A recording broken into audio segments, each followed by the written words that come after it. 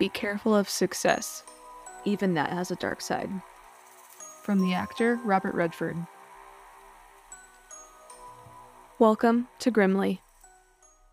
All right. We're recording. All right, how do we intro the show?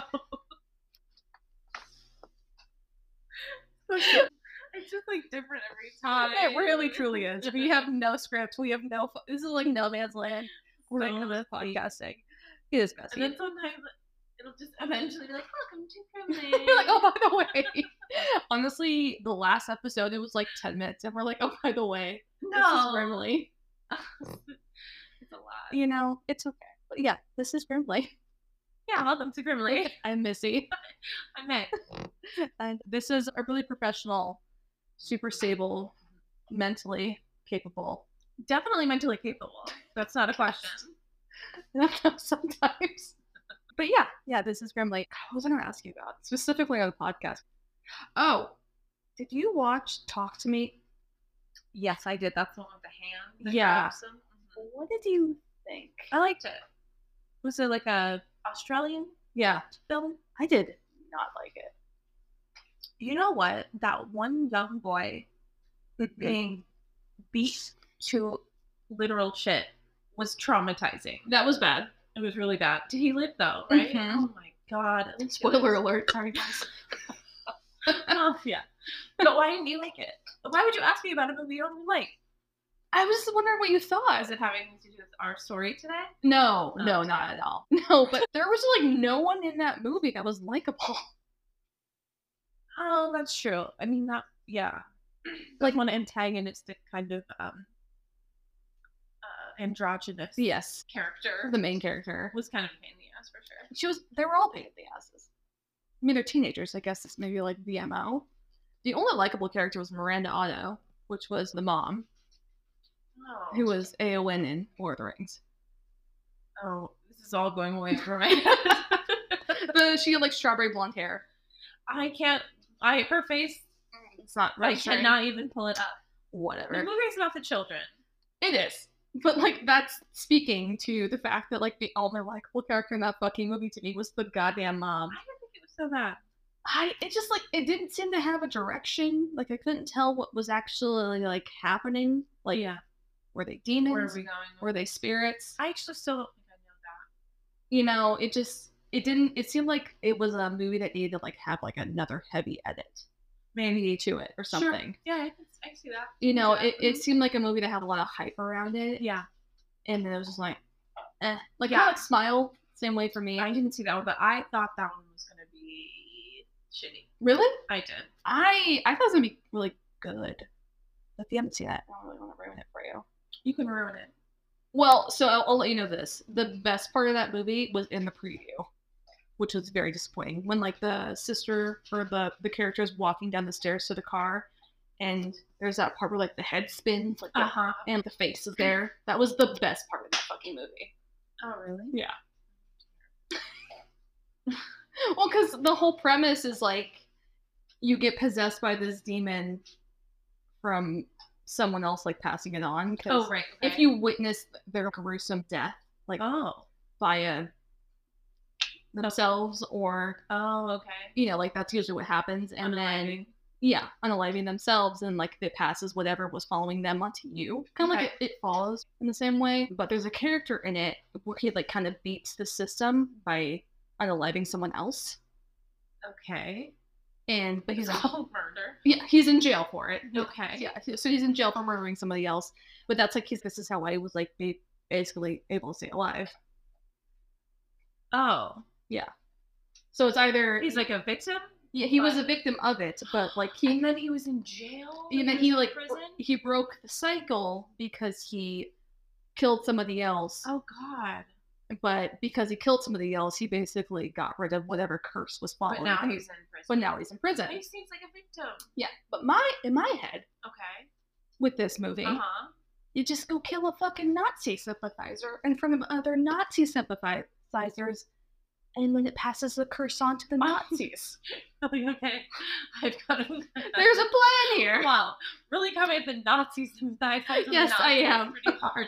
But like he told the main character, like, hey, you should do this. Okay. This is how you get So rid of she it. has a choice. So she has a She's got the info. choice.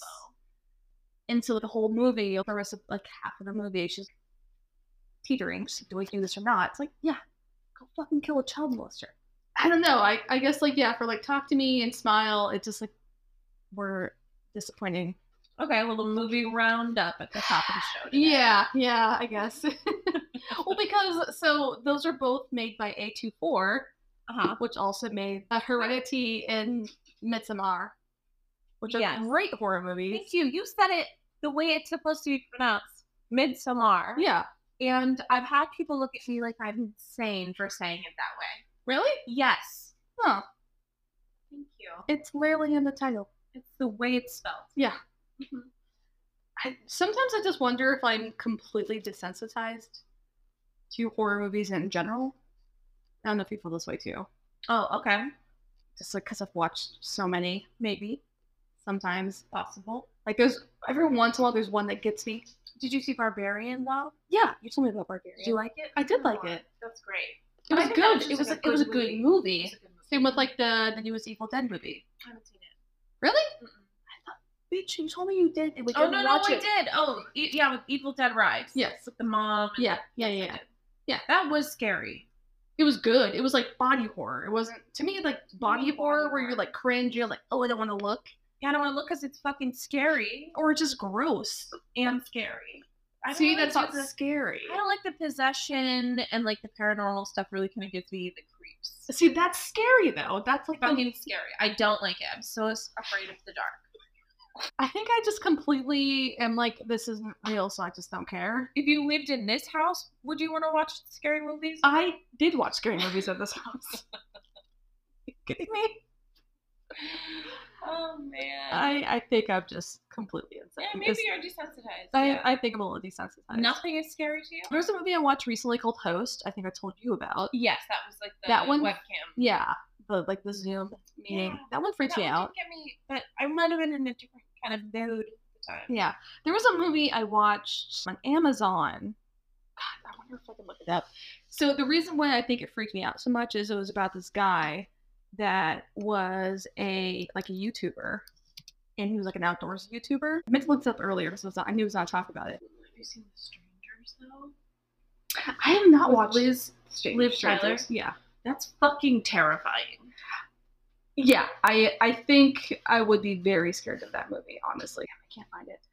No, Missy. I actually am shocked that you haven't seen that. You know, you need to do that immediately. So funny enough, there was a guy I was dating, and he always told me about The Strangers because we used to talk about this stuff all the time. He's like, you have to watch this. He's like, I really want to watch it with you though. So you were waiting. So I was waiting, like a fucking idiot. No, I'm not doing that anymore. And then watch it. I don't want we to watch stopped it seeing, again. and then I stopped seeing each You know other. what? Maybe we should watch it together with Dave because I'm not sure Dave has seen it, but maybe he has. I'll ask him. Okay. And then Yeah. if he's seen it, then we can watch it. If he hasn't seen it, we can watch it together. Otherwise, you should watch it immediately. Yeah, I do know that's like one of the top scary movies. But so the whole premise of the other movie I just was describing is, so there's this YouTuber who has like this like outdoorsy YouTube account where he goes on like backpacking trips in, I think Nevada is like the setting. And he comes across this weird random like little like shed cabin thing in the middle of nowhere. And he talks about on his YouTube channel. Oh, okay. This is a little fake. But he talked about on his YouTube channel that he got like a really weird vibe. There's like smoke coming out of the chimney, but no one came out. He just said like he like felt very uncomfortable. Okay, it's kind of like Blair Witchy. Very Blair Witchy. Mhm. And so he goes back and he uploads this video. And basically his entire YouTube following is like, you're making this up. This isn't real. You're lying. Good. And he was like, well, no, I have to go back out and prove it to you guys that it was there. Okay. And so he goes back out and some shit fucking happens. Oh my god. And the last like 10-15 minutes of that movie like creeps me the fuck out. I wish I could find the name. You need to. I need This is to. a crime. cry. Whenever I get this close to the mic, this is serious. This is a cry. We're not fucking around anymore. It's Okay. actually very rude. All right. Okay. I'm gonna pause the recording. I'm Put gonna it in the show notes. pause. I'll pause this recording. Okay. We found the movie. Fucking 15 years later. It actually was not that easy to find. It really wasn't. It's called Horror in the High Desert. And you can confirm it looks like an actual, like, It looks like a documentary. creepy. It's like a found footage movie. It's very short. It's only like an hour long. Okay. Maybe like an hour 20. Okay. But like, I love like a good sappy horror movie. You know, I don't need like this long, It's true. drawn out It's very true. bullshit. Honestly, most movies are way too long right now. I agree.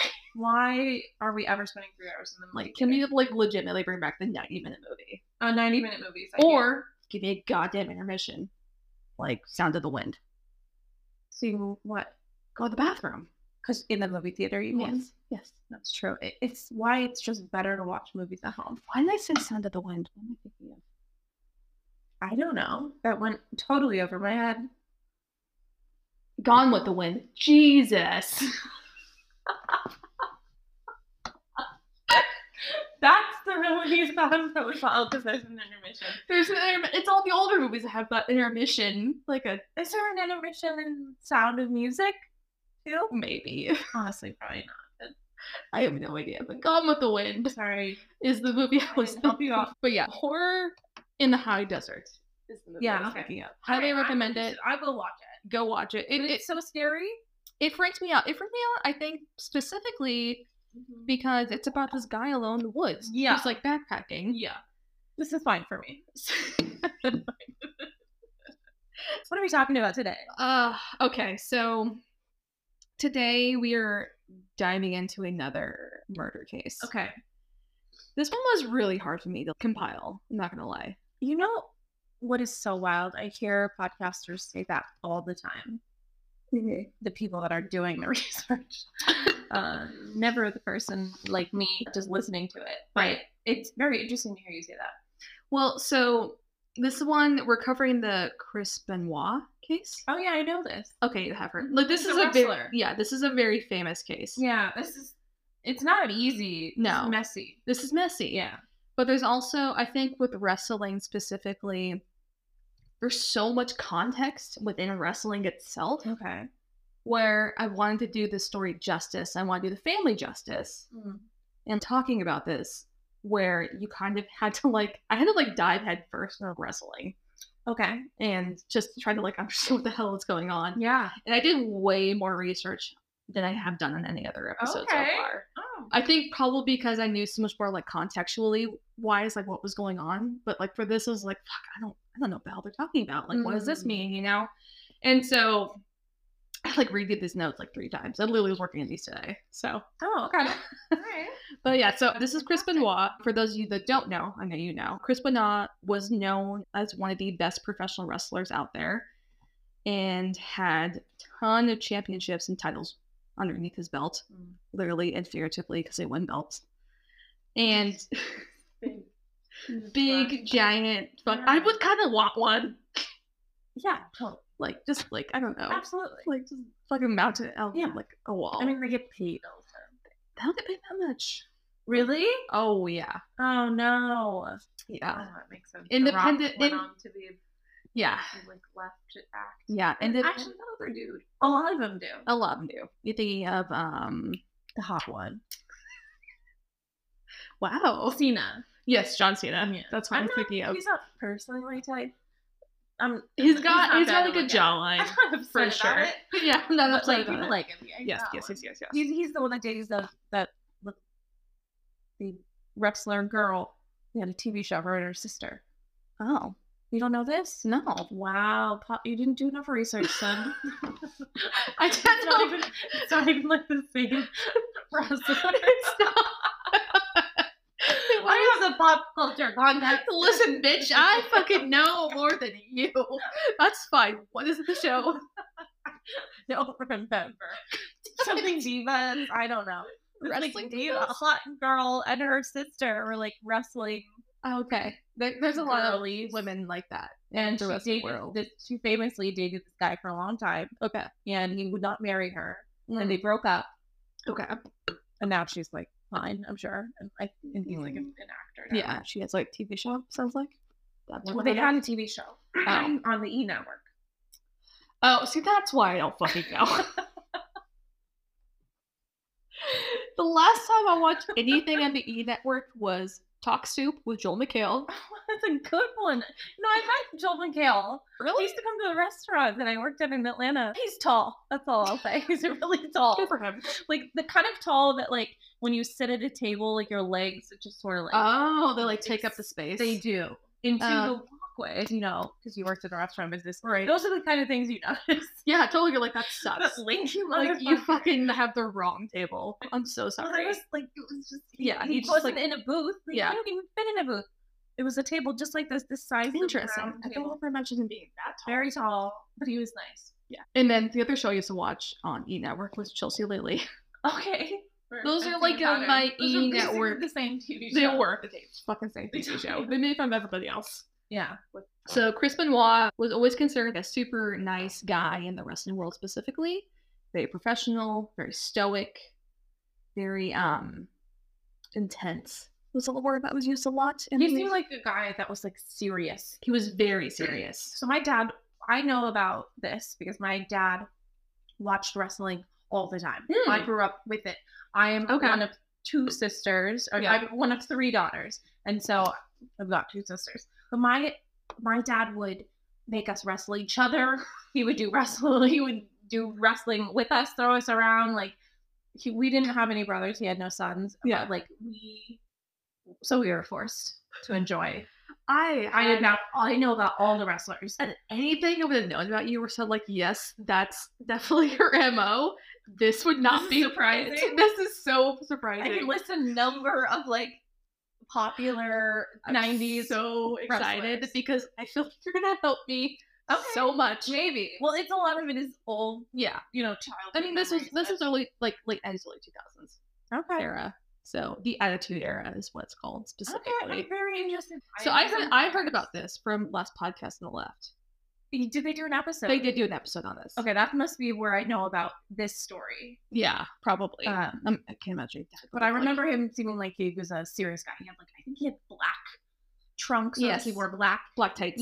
Okay, and just curly blonde. Mm-mm. No, Brown hair. brown ponytail, No. slick back, No. short hair. Yeah.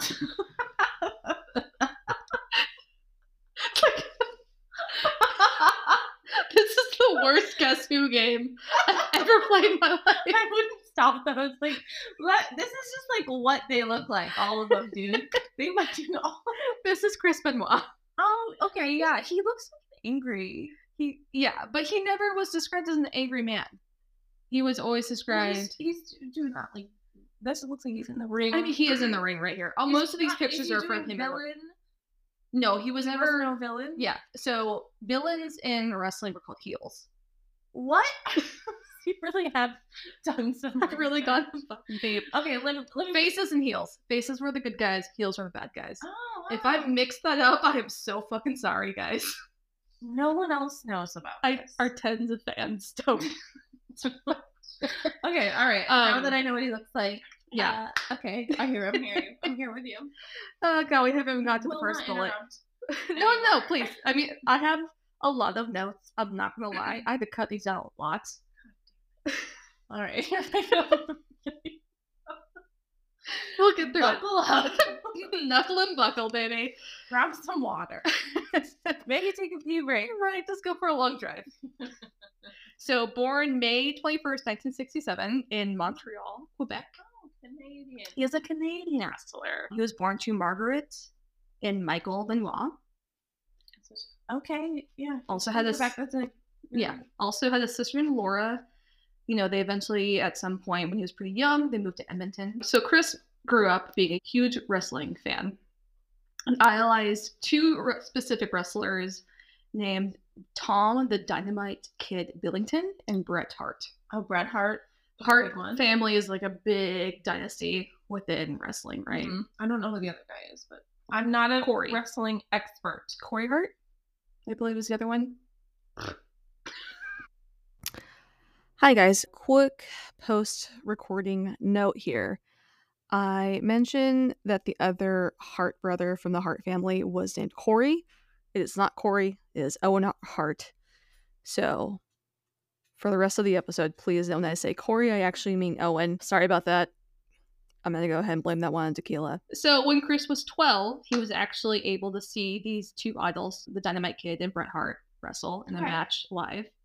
And that's when he started to want to become a professional wrestler himself. So Chris prioritized this dream of becoming a wrestler throughout the entirety of his high school career. He literally, this is all he thought about. He thought about wrestling, nothing else. Okay. I mean, he graduated high school, but he didn't have a social life outside of wrestling. This is what he wanted to do, which is kind of impressive. Yeah, he made it to the top. Yeah, exactly. He also began training to get the physique of a professional wrestler. Oh. So because of his dedication, and he kind of was working within the wrestling community, he was volunteering as a cleanup crew or kind of helping with crowd enforcement, stuff like that, very young age. He got noticed and began training at the Hart family dungeon, is what they called it. Where is this? It's in Canada. Oh, it's in Canada. Yeah, it's in Calgary specifically. Oh, okay. So he would bus over there on the weekends and train. Wow, I didn't know there was a.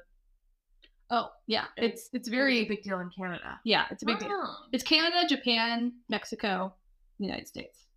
Okay. Japan was the one that surprised me. I wouldn't have known that. Obviously, the Lucha Libres in Mexico. Yeah, for sure. I would not have known that. No, so he would bus over to Calgary on the weekends. He was trained by Stu and Bruce Hart. There was a couple other sources that gave some other names that trained him, but kind of seemed like Stu and Bruce were the people that owned the facility or the dungeon. The dungeon was in someone's house.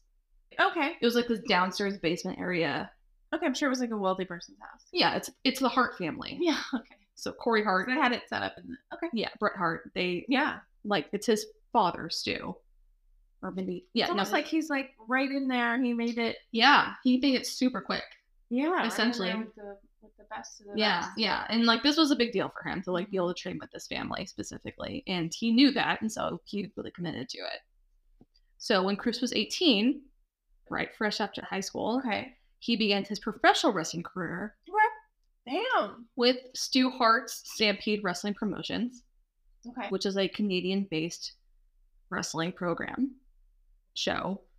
I don't know what else to call it. Okay. And in November 22nd, 1985, he was in a tag team match with the remarkable Rick Patterson, where he began wrestling with moves like the diving headbutt, which is where you go on the top of the ropes, you dive with your head, and give a headbutt. Wow. Like it sounds. And then he was also doing something called a snap suplex. Okay. Did your father teach you this during his wrestling? There was a lot of suplex, which usually I feel like it involved my arm being twisted in an uncomfortable position. Okay. Behind my back, but I don't know. So the snap suplex, I looked into specifically because I if you're going to ask me. So if I'm facing you like we are right now. Mm-hmm. We basically go ear to ear. Okay. I put an elbow behind you. You put an arm behind me. Okay. If you're on the offensive, I basically use I stomp and use my back motion to flip you over me. Okay. And we both land on our backs on the mat. All right. Okay. So we're kind of shoulder to shoulder. Yeah. Intertwined. And then I flip you behind me. It takes two people working towards. Yeah. Listen. Yeah. Wrestling. Are we just talking about how gymnastic it's insane. And they were kind of partners, even though yes. Sparring, so right? with wrestling moves specifically, the person who's having the move done to them is the person in charge. Oh, okay. Because you're the one that's taking the most of the move, right? You're taking most of the blow. Dance, it's almost a dance. Yeah. Yeah. There's this whole thing about people talking about wrestlers not being true athletes. Right. Which I think is kind of bullshit. It's rude. It's unnecessary. It is rude. And they are. It's just, yeah. Being able to take you and flip you behind my back and both land on our backs. Yeah, you have to be able to train and do that and be the athletic ability 100% to do that. And consent between there's some amount of trust. Do they practice these They things? do, yeah. Do they practice them with their opponents, or do they just like know how to do the moves? I think so. I think that's probably like the part of like the heart dungeon is where they're kind of training and they're like doing all of this. Yeah, but if you're fighting Yeah. somebody, Yes. how? I mean, maybe it's just like no, and there probably is some training there specifically because they plan the matches out beforehand. They do. They do. Wow. And like, there's a whole part of like Blowing if you the want lid to off. like, no, I'm not, not anymore. It's fake. It's fake. Everybody. Don't be that bitch. It's fake. So there's part of like, you know, you have to like build your persona and your career up to like get notoriety and like not necessarily in like a physical way, but like you have to play the game. It's a character. It's a game. character total, and their like, storylines. It's like a play. It is a play. It's fucking theater, kids that could lift weights. 100%. Yeah, that's what wrestling It's like is. theater. Yeah, Because it's really kitschy and Yeah. cheesy. it's a little cheesy. It's super cheesy. You know, here's my thing. I used to think wrestling was kind of lame, but I fucking love Drag Race and drag queens. And they're also cheesy and corny. And it's all a persona. And so who am I to judge other people based on their like things that they Wow. find entertaining, right? Very respectful. Yeah, I try to be, you know, Yeah. the most of my abilities. That's nice. So Chris was going by, so because he is using these moves, like we just talked about, Chris was using the wrestling name Dynamite Chris Benoit. Okay. If you remember, his idol was the Dynamite Kid. Got it. Okay. And he was using his move specifically and was trying to like idolize and emulate him. Okay. And so that's when he got the Dynamite. Giving credit. All right. Yeah. I like that. Yeah, which is nice. Yeah. So Nice. I'm not gonna put this out here right now. I very, very much condensed, thank you, his wrestling career because there just is so much. Okay. And I tried to make it as condensed as possible for sake of this goddamn episode. All right. Do you want to run through it? No, it's fine. So from 1985 to 1989, Chris wrestled with the underneath Stampede Wrestling. He won some championships. He got his first big title in March 1988, which was a British Commonwealth Mid Heavyweight Championship. Just sounds like a bunch of words. It's a lot of words. I don't know what that means, but he won that in 1988. And he also got a few other tag team titles because he was started out as a tag team wrestler. Which is when two of them wrestle together. Yes, against two other wrestlers. Yes. Yes. Like a tennis match. Yeah, there's so many wrestling names thrown out there that I kind of stopped adding them in because just for like people's ability to track this. Sure. Too many names. Yeah. Okay. Yeah, because Chris's name, wrestling specifically, changes a lot. Changes. A lot. Okay. I mean, that's just how it is. Okay. I don't know how they come up with these names. I don't know if it's like a porn star formula name. Mhm. Do you think a porn star name? No. Oh, mine's Maddy Woods. Maddy Woods. Yeah. It's not bad. She sounds like a hot. She's having a good bitch. Sounds cute. Your porn star name is your first pet, the name of your first pet, and either some sort of variation of the street you grew up on or the neighborhood you grew up in. Mine is a drag queen. What is The it? name? It would be Marcus Big Bend. You Terrible. know, I like it. So, in 1989, Stampede Wrestling decided to close its doors. And with the encouragement of other wrestlers, Chris decided to go to Japan because they had a blooming pro wrestling scene. Wow. Okay. What year is this? Do we know? 89. 89. Okay.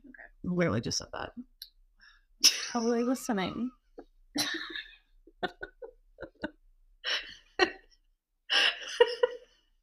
I'm not trying to give you a hard time, but I literally just fucking said it, which just makes it so fucking funny. Anyways, 89. So Chris went over to Japan and joined the New Japan Pro Wrestling Association, which is also called the NJPW. Were they in Tokyo or do you know what city? It just said Japan. Very It's curious probably to know. Tokyo, I'm I imagining. don't think so, but who knows? It's not bad. So in Japan, Benoit started wrestling under the name of the Pegasus Kid, Okay. which is New country, new name. new name. And he wore a mask this time with his persona. Okay. So he wore like a blue, shiny, like foily, shinily blue mask. And it had like Pegasus wings over the eyes. That's pretty. Yeah. He hated it originally, but then he kind of rebuilt the mask. Okay. During his time with the NJPW, he also won multiple championships and titles, including a junior heavyweight championship. Okay. So he was up and coming throughout this time. And he's pretty young still. Yeah. He's like early 20s. So during this time, he also became super close with two other wrestlers named Eddie Guerrero and Dean Malenko. Okay. And Eddie Guerrero, he plays a huge part in his life. I haven't heard a whole lot about Dean specifically, but those were the two that were kind of named throughout this part of his life. And all three of these guys kind of came up in the business together. And they were super close, and they were kind of each other's cheerleaders in each other's careers, kind of the entire time they were wrestling. So the NJPW and the World Championship Wrestling, aka the WCW, had talent partnerships. So WCW is in the States, in the United States. Yep. The NJPW is in Japan. But they would kind of like trade off back and forth between talent and like kind of go back and forth overseas. And so Chris was also wrestling with the WCW. And WCW means World Championship Wrestling. World Championship Wrestling. Yeah. And doing matches with another organization called the ECW, which is the Extreme Championship Wrestling, which is also in the States. Okay. Extreme Championship? Yes. All right. So he is with the NJPW, the WCW, and the ECW. Okay. So that's You must be doing a lot of wrestling. Yes. Constantly. Okay. Most of the time, wrestlers, like, I think the statistic is they work 300 days a year. Really? Uh-huh. What? Yeah. Why? I think it's just... Are they touring? They're touring. They're traveling other states, other places, and, like, wrestling. They're not getting paid very much? They're not being paid very much. Oh, no. Yeah. So rough on your body. Yes. So also at this time, Chris had gotten married to his first wife named Martina. And they had 2 kids together named David and Megan. But eventually the marriage fell apart because David became involved with a woman who would eventually become his second wife named Nancy Sullivan. Okay. Have you heard that name? Yes. Okay. So something I didn't add in here. So the entire time he's doing all these insane like wrestling tours and like this insane schedule, he started using steroids. Okay. And steroids has become like kind of a norm with wrestling specifically. Okay. Which a lot of sports, but probably a lot of sports specifically, but like wrestling, I think in the 80s and the 90s was pretty rampant. Because it's like kind of like bodybuilding adjacent, right? Yes. Which, obviously they're doing it. Yes. Yeah, they were doing it. And like wrestling in the 80s and 90s, it was just like not really regulated. Okay, I believe that too. And so there was way more steroid use. I believe it. Yeah. Because also these guys, they had a certain facade and persona they were trying to give off, especially if they weren't like super tall. And Chris Benoit is like maybe like 5'10". Sure. Yeah, he's an enormous guy. He's not like a 6'3", 6'2", whatever dude. Sure. Yes. So they're trying to like really, really build themselves up like horizontally, essentially. Right. Like build up their chest, build up their biceps, like just look like these big fucking monsters. Because they were tall. Yeah, because it's such like a dancer sport. It's like a gymnast sport. Mm-hmm. And those are small people that do those. Male small and height wise, is that you mean? Yes, they're just kind of more petite. So you've got these like petite people doing this very like active, like pyrotechnic type of like that's not the right calisthenics. That's what I'm thinking. Calisthenics. Yes. That type of like exercise. Mm-hmm. And they're performing. Yeah. And so then they also have to be domineering and enormous. Yeah. And they have to do it 300 days a year. A basketball player is not going to do flips. You know what I'm saying? If you're really that tall, it's like they're your body type is diving off of fucking ropes into like with their forehead essentially. Very complicated. Yeah. It's a weird industry. Mm-hmm.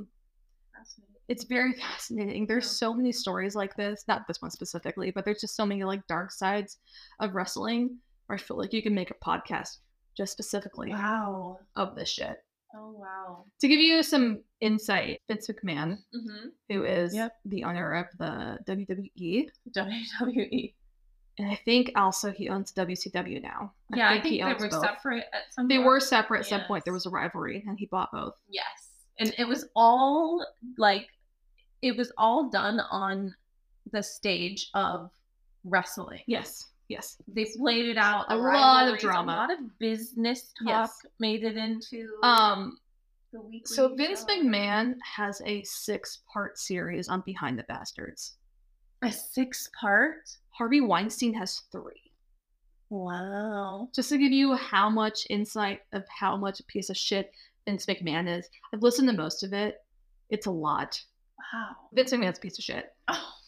He's ruined multiple lives within like wrestling community specifically. Oh, no. And so just to give you an idea of like how dark wrestling world can be, like that's how many fucking episodes the owner.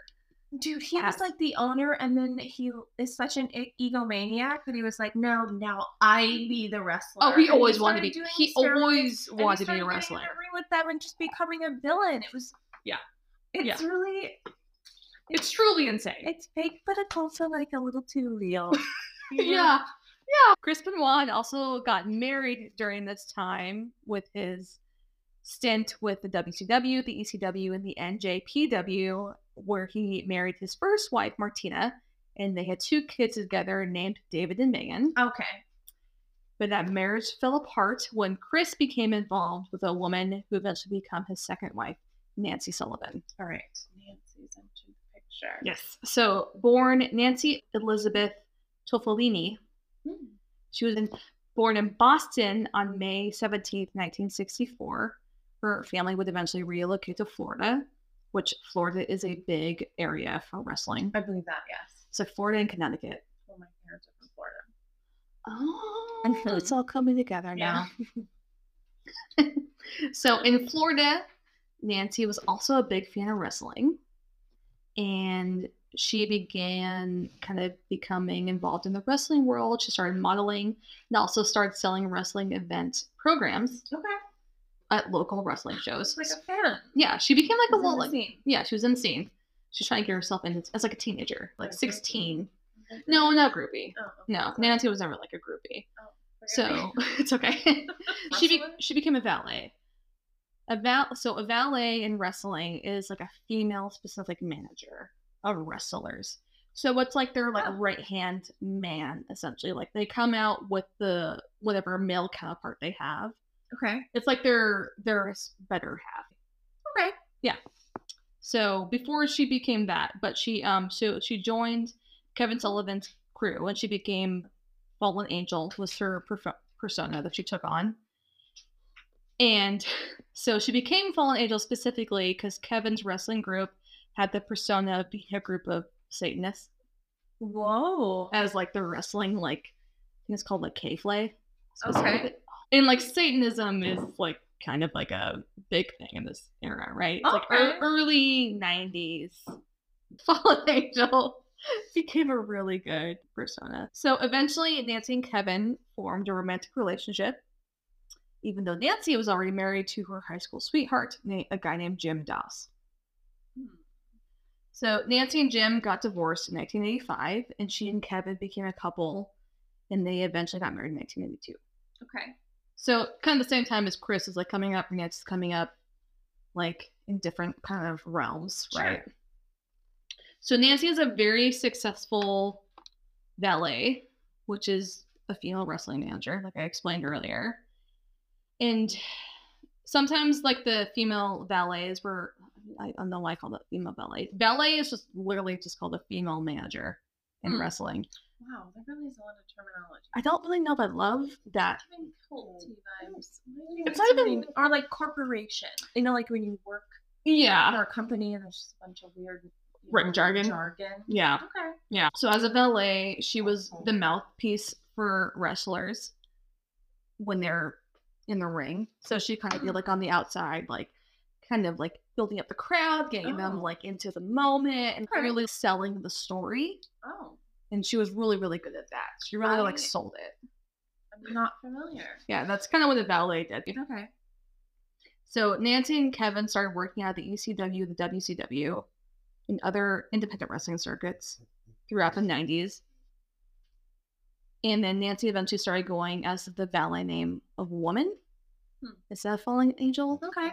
I don't love Woman. I mean, it's different. It's early 90s, I guess. It's all, I don't know. Woman. Okay. Just Woman. Yeah. So while giving off the appearance of being happily married, Nancy and Kevin eventually began to have a more volatile relationship that included domestic abuse claims coming from the both of them. Okay. No, still. So there's fine. Yeah, there's multiple stories coming from both sides about like them being abusive towards the other. Okay, not a good relationship. Not a good relationship.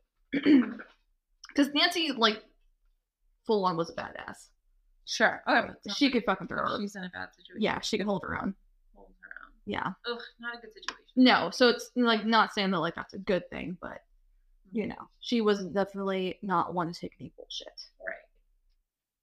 So even though Kevin and Nancy were drifting apart during this era, they kind of continued to work together because they were trying to keep up the storyline that she was his valet, they were married in real life, and they had kind of started working in the WCW almost exclusively, which the WCW is what was then the WWF, which is now the WWE, like counterpart. Yeah. Does that make sense? No, I'm confused. So WCW, WWF. Yes. Early 90s. Rivals. Yes. 2000s. Like early 2000s rivals. The WWF eventually became the WWE. Right, okay. Yeah. Because there's also the World Wildlife Foundation. Is that why it had to change? Because they went by WWF. I don't think that was ever made known. And there was a lawsuit, World Wildlife Foundation won. They're like, this is our name. I it just changed at one point, but I don't think that That is what I understood, and that's what like I've heard in a couple other podcasts I've listened to about this shit specifically. I'm just like trying to remember back to when I was a kid and like, you know, when it happened, and I'm just like, I don't think that was addressed. Probably not. I wish that my dad was doing this episode. Right. Yeah, he would be annoying now. He would be annoying. He would be annoyed also. Probably. He'd be like, you have no fucking idea what you're talking about. They'd be like, sir, I know. Can you just fucking deal with me? Please. I am doing my goddamn best. My algorithm is fucked for years because I've watched so much wrestling YouTube. Oh, that's the worst. Anyways. So, back to what I was saying. So, Kevin and Nancy, part of the WCW.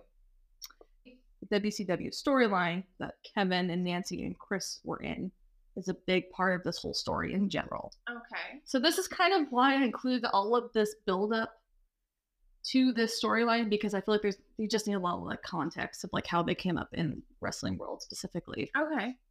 So in 1986, Kevin and Nancy Sullivan and Chris Benoit were all working within the WCW. Okay.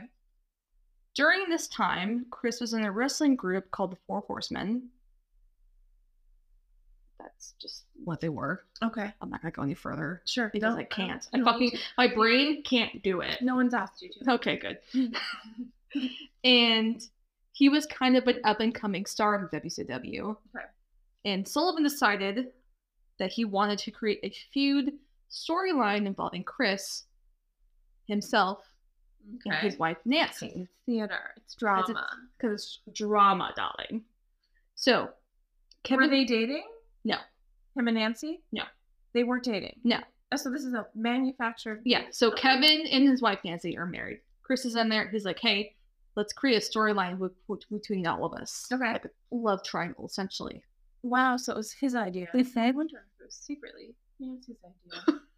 Maybe. Kevin decided that since Nancy was also a valet for the Four Horsemen, so the group that Chris was a part of, it'd be a good idea if they create a fake storyline that Chris has stolen Nancy away from Kevin. It's an interesting choice to do with your actual marriage. Where it's disintegrating. Very interesting choices Yes. being made. Yes. Okay. It The lines really- are blurry. It really shows how committed they are to wrestling Yeah. and how much they wanted to create like a drama and a storyline, because they're like, let's just We can make separate personal from business. Yeah, let's just like make this a thing because I think it'd be good, even though like this might put a further strain on my actual relationship. Yeah, they're in it really deep. Yeah, they're Do in they it get paid so more deep. money? Do you have any idea? Not at this point. Like, So- it's just for the. Do they have to come up with their own storylines, or like No, also writing? no. It's like they're also coming up with their own So if you storyline. don't have drama, you're not going to be Yes. featured. Yes. Yeah.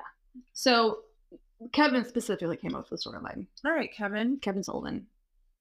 So this includes videos of Chris and Nancy cozying up and like drinking wine together, where Chris would say like mocking things. He's like, it's like, I won your queen in chess type of weird shit. That's really corny. Sure. And they would air this during WCW productions, where they would like have Kevin watching it Mm-hmm. and like giving a reaction, right? He's like, oh my Or God. Terry Springer type. Jerry Springer-esque Yeah. drama. And Kevin really wanted to sell the storyline specifically, so he asked Chris and Nancy to travel together to wrestling events and like go out to dinner together and like hang out together outside of wrestling Interesting. drama, specifically this believable? manufactured stuff. So it's believable. Because at this point, it wasn't like publicly known that wrestling wasn't real. Yes. That's what I was saying earlier. I was Yeah. like, you are blowing the lid off of this. I'm not anymore. If this was like 20 years ago, yes, I would be. No, I know. I'm just saying that I think that there are still some people in their 60s They need to grow up. who might not believe that it's fake, but like don't fully know all of the things that we know about. But what is essentially like reality TV? Yeah, for sure. So, but at this point, he was trying to sell this storyline. All right, cutting Because- edge. Yeah. Yeah, because he knew that like Ahead of people the thought times. this was real. When was this now? What year?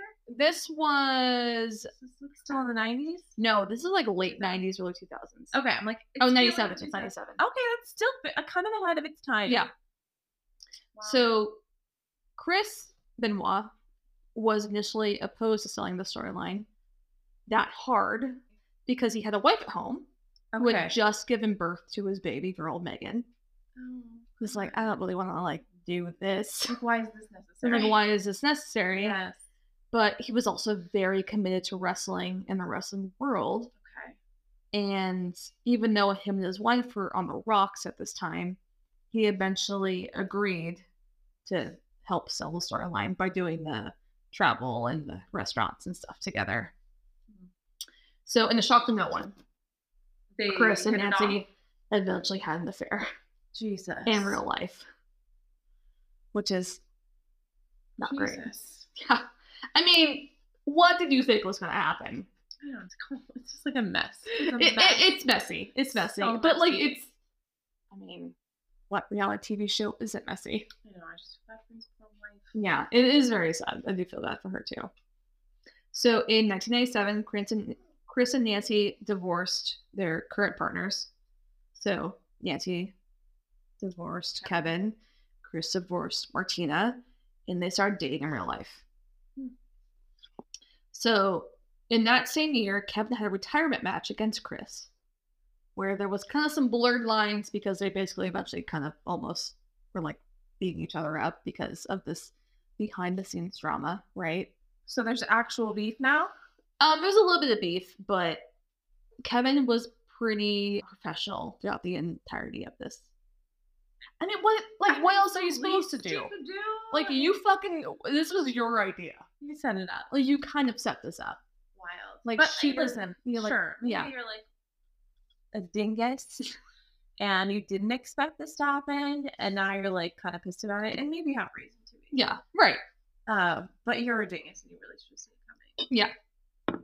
So, Kevin had a retirement match in 1997 against Chris, specifically. Okay, and now I have a question about retirement matches. Yes. Is this a real retirement? It's like a Jay-Z type of retirement. A real one for him This is his specifically. last fight?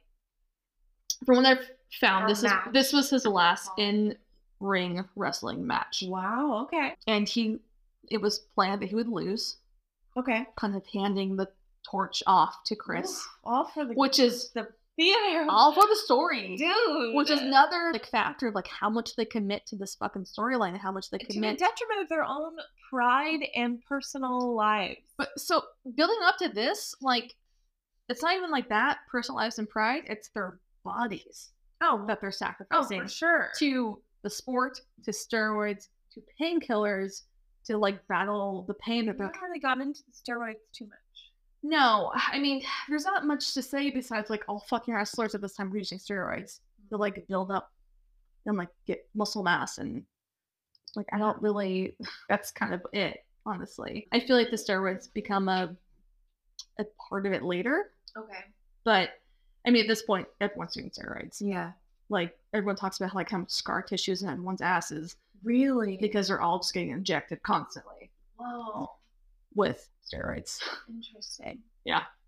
I feel like it's aggressive. The what? In the butt? I'm like trying to imagine how you would give yourself an injection that would give you scar tissue unless you're not like slim. What, you're constantly doing it.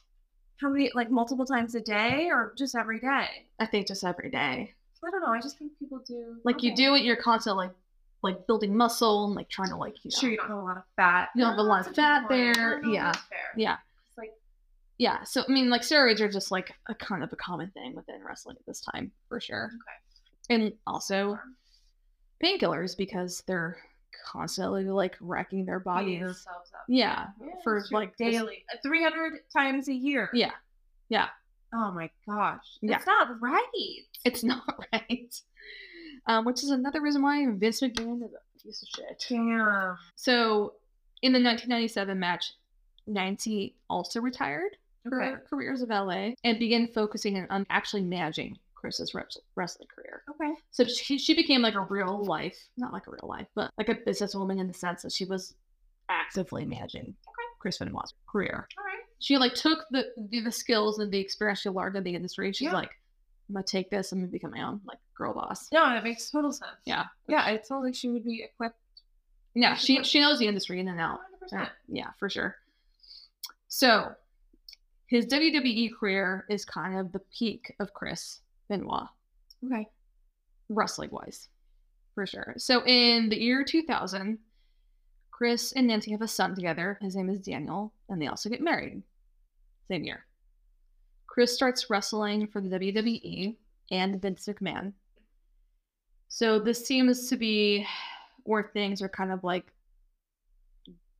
launching for Chris, right? I mean, this is probably, if you didn't know anything about the wrestling world, this is probably where you'd be like, oh, this guy made it.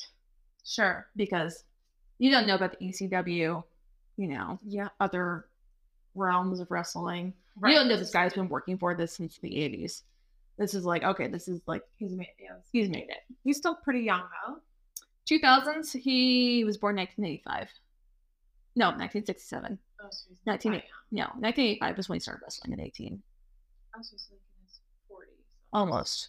Oh, dude, honestly, Ghost Fate didn't look too bad for a steroid out guy in his 40s. Right. So Chris is constantly No days off. no days off, seriously. So Chris is constantly getting storylines and big matches during this time, during the early 2000s, including a pay-per-view match against The Rock, Okay. which everyone knows who The Rock is now. If you smell The eyebrow. I wish I could do the eyebrow. It was the one. Like the one, like, boop, you know, the arch. Just yeah. the one. Just the one, like, excuse me, eyebrow. More. The youths don't know about the eyebrow. So during this time, Chris also wins WrestleMania 20 in 2004. 2004. Okay. He wins this to a sold-out crowd at the Madison Square Garden. That's a big crowd. That's a big crowd. It's also a pay-per-view event. Yeah.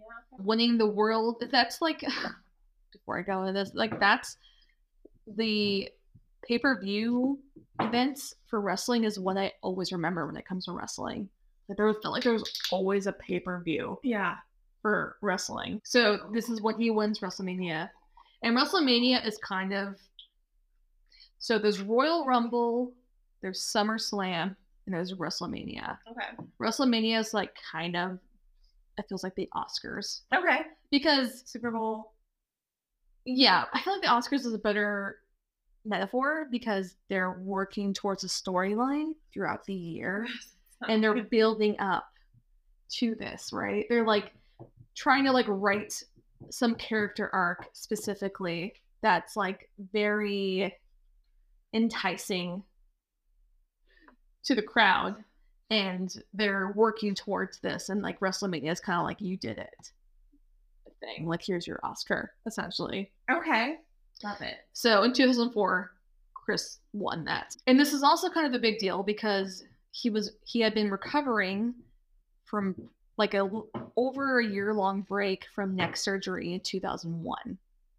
So we did take a break in 2001. During this night, during WrestleMania 20, Chris's best friend, Eddie Guerrero, also won his title match during this. And so it was pretty much a like peak night for both of these guys. Oh, right? yeah, They're hugging in the ring. There's fucking confetti. high. They both have their belts. It's a big fucking deal. Night. It's a good night. Yeah. So despite the major success as a professional wrestler that Chris was having during this time, there was also a lot of pressure building up between Chris and Nancy at home. Okay. So I listened to a Chris Jericho podcast, who is another wrestler. I don't know if you've heard of him. So Chris Jericho has a podcast called, I think it's called Talk with Jericho, where he interviews Nancy's sister. And she was very close to Chris and Nancy. And she talked specifically about this time where it just felt like there was a lot of pressure on Chris and like a lot of pressure building up. Because Chris was she also described him as a really intense person. Okay. Because he cared a lot about wrestling. So he was very intense about his workout regimen. He was really intense about his food and his diet. He was intense about just everything involving wrestling. I wonder if he felt like, I'm here at this level and I can't blow it. Yeah. I have to like maintain or keep pushing. Right. For sure. Yeah. Interesting. Yeah. Okay. Especially like after the surgery, after his neck surgery too. Oh, because he'd been gone for a year. Mm-hmm. Okay. A lot to prove. I bet it was scary too, like a neck surgery. Yeah. To go back to that's wild. Yeah. To like have to recover for a year and then like go back to like Doing the same shit. doing the same shit. Yeah. It's scary. It's very scary. Yeah. But like this is all he had ever known. He'd been doing this since he was a teenager. You feel like, well, I can't do anything else. Yeah. Yeah. Were they wealthy at this point? So this is the point where Chris starts making a lot of money. Okay. I think his like contract is $400,000 a year. That's not including merchandising. And this is from his like merchandising he makes. Okay, so that's and also money. like bonuses he gets from like winning matches and stuff. Maybe we can assume he's like a millionaire. Yeah, there's incentives with this $400,000. That's like his base pay essentially for a year. That's good. But it's a lot. I mean, it's 20 years. Yeah, and a neck surgery. Yeah, yeah, and like steroids the entire time. Yeah, yeah. Okay. So despite Chris's major success as a professional wrestler during this time, like I said, there's pressure building up at home. So in 2003, Nancy had actually filed for divorce from Chris. And she filed for also a protective order, stating that they had been in a heated argument. Okay. He had like shoved her hard. And she was like, fuck no. And she's been through this before. And so she's like, I'm not doing this. So she leaves for 2 months. Whoa, 2 months is a long time. Yeah, so she files this order, she files for divorce. You know, it's a whole thing. Oh my god, she must have been really pretty scared. Yeah. Yeah, and she did say that to a couple people specifically. She's like, I don't want to do this. I mean, we're only hearing about one instance right now, but like, for her to left pretty scary. Yeah. So there was also another argument that had happened during this time where Chris had been drinking and left and had actually gotten a DUI. So Nancy also began expressing a lot of concern about Chris's steroid use because he had been using at least for 15 years at this point. Steroids to like build himself up and like keep himself maintained. And he also continued using throughout his like year-long recovery. Oh, sure. He wanted to like, because she thought it would help him heal. She was worried because she asked him, she's like, why are you continuing to do this? He was like, I'm worried I'm gonna lose my mass, essentially. Oh my god. Yeah. So she saw that as like kind of a red flag. Sure. So she was concerned with the steroid use and the pain pill addiction that he also had, because doing this type of stuff to your body for that long, like, you're gonna have chronic pain. Yeah. And he was doing all this because he had the immense pressure to stay big and to stay like kind of consistent with his like shows. And so she was really worried about all of this. She expressed this a lot. Okay. However, when it came time to file for divorce, actually, Nancy and Chris decided to work things out with the help of other wrestlers within like their like friend group, because wrestling is also like a very big community based group. And I think for Nancy also being in wrestling, they had like just had like this kind of foundation of like wrestlers that, Sure. you know, That was their orbit. Yeah, that was in their orbit. Friends there. Yeah. So they decided they want to try to work things out. Okay. Nancy drops the divorce, and she also drops the protective order in August of 2003. Okay. So in November of 2005, Eddie Guerrero, Chris's best friend, dies in a hotel room due to acute heart failure. Oh no. He was 38 years old. 38. Yeah. So it is believed that the heart failure was due to past steroid use and the prescription pill use that most of these wrestlers have like gone through, and also using alcohol. Yeah. It's like a hard life. It's a very, very hard life on their bodies. And so Eddie specifically also had some sort of substance abuse that he went through, and like he actually at some point was kind of kicked out of WCW, worked his way back into WCW, and that's when he won his title. Okay. Which is really sad that he eventually succumbed to all this. So it's said that when Chris found out about Eddie's death, he was absolutely inconsolable. Oh no. Because it was his best friend. Yeah. And even though like Eddie was described as, or not Eddie, Chris was described as like a very stoic, kind of few words type of person a lot from like other wrestlers, he's also like really kind of clung to his tribe essentially. Sure. And Eddie was like Loyal. a big part of his tribe. During this time, like Nancy was trying to figure out the best way to help Chris cope with Eddie's death. She gave Chris a journal, and she was like, you know, like, write down your feelings, write down whatever you want. And like a lot of it was like kind of very like blase normal stuff, like, I went to the gym today, I ate this today, and like kind of like a like a workout journal almost. But there's also a lot of letters he kind of wrote essentially to Eddie. Wow. Like he was talking to Eddie in the journal, and like just like writing to him how much he missed him, and like, you know, like how much he wished he was still around, yada yada yada. It's so rough. Yeah. And there's some parts of that will maybe come later in the story. Well, I'll tell you now. So subsist. I was like, why am I waiting? So when they find this journals that Chris had, he specifically at one entry told Eddie that he will see him soon. Okay. In 2005. All right. So we're maybe a little. Yeah. So it was also during this time that there were so many other wrestlers within their community, specifically Nancy and Chris's, that they started dying, including a lot that were in their late 30s, early 40s. Damn. From like heart failure and like all the stuff that was probably kind of because of steroid use long term. Yeah, or like all the things they were doing. Yeah, just like a hard life. Yeah. So they basically just like how all these people around them dropping like flies. And not to mention they were probably using the same dealers. Yeah. It wasn't even dealers, it was doctors. It was dealers and doctors. It was WCW specific. Oh, your pain meds. All right, so doctors. All the doctors. Okay, Yeah. sure, yeah. Maybe just overprescribing. There was a whole section of this I had to take out about the doctors because it just was going to get too long and too convoluted. So I would have kept it, but it's just like there was too much, honestly. Wow. This is like about like the shit that they would give these wrestlers to essentially keep them running. You know, not like necessarily for health. It was just like, you just got to keep going. Take this, keep going. This case specifically brought a lot of that to light. So while all of these really close friends to Chris and Nancy were dying, these were also kind of the friends that would help tamper their fights. Like, they would call, be like, whoever, be like, you know, kind of bitch, and they'd be like, okay, like, let's just chat, like, and they would like joke with them and like get them kind of like in a better mood. So like when they got off the phone, they were in a better mood, right? And without even like really trying, they were losing their support system as a couple.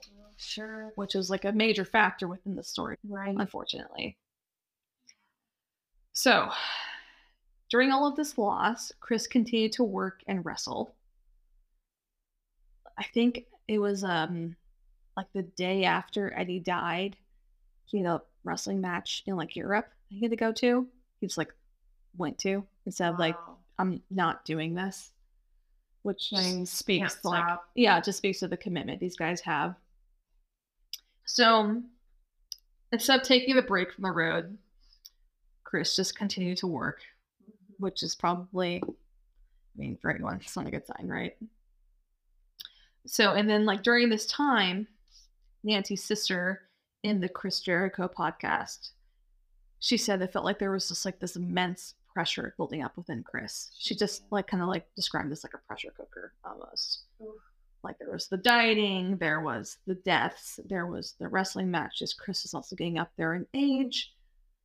And there was just all this weight building up on Chris specifically. So in 2006, Chris finally started to take a sabbatical and let his body and his soul essentially heal from like everything he had like been through in the last year.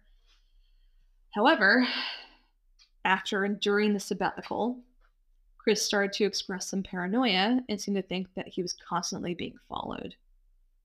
Interesting. Yeah. So with this, he started taking different routes to the gym. So he had a home gym, but he like had this routine where he would go to a different gym, like off-site. Yeah. And he would take different routes. And then like Nancy's sister Sandra talked about like how he would always want to take her car because it would like be like workout buddies. Like, oh, let's take your car instead of taking mine. Because he was like, he never said to her directly, but she was like, it felt like he was like worried that someone's going to follow his car specifically. So he's like, let's take yours. Wow. Okay. It seems like a change. Like, yeah. Okay. He would also at this time check his alarm system frequently. He was kind of like paranoid about that. He also wouldn't let Daniel, his son, play outside by himself. And he told Nancy she couldn't leave the house or go outside after 6 p.m. Oh my God, so much anxiety. Yeah, he was just freaked out and worried. And no one seemed to understand, like, why? Right. Like, he never really expressed, because he was, like, a person, like, known for few words. He would never really be like, this, I'm so freaked out about this. It was just like, these are the rules. But we can't do this. Okay. Yeah, that's scary. Yeah. Everybody. Yeah. And so the family, even at this time, moved houses and ended up in Fayetteville. Okay. And also got 2 large German Shepherds as guard dogs. Like I said, Chris was also at the end of his in-ring wrestling career, since he had just reached his 40th birthday at this time. Oh, okay. Which is imagine that. Insane. Imagine how many careers that you don't make. I mean, that is probably worth a couple $1 million. Yeah. All right, fine. Never mind. I mean, he's a popular wrestler, but like having done at 40, thinking you've like peaked in the career you've built since you were a teenager. And you've got literally like more than half of your life, or about half of your life. Yeah, you've committed like to live. Yeah. You're only 40. Mm-hmm. Sure. Also, you committed your entire life to this. You've lost a marriage, and then you're just done. And now you're only 40. You're 40. He was beginning to kind of feel the wear and tear on his body at 40. And this also encouraged more pain management with pain pills, and also a little bit more steroid use because he was still trying to keep up. Sure. Right. He's still working, right? He's not retired. And yeah, he's not retired.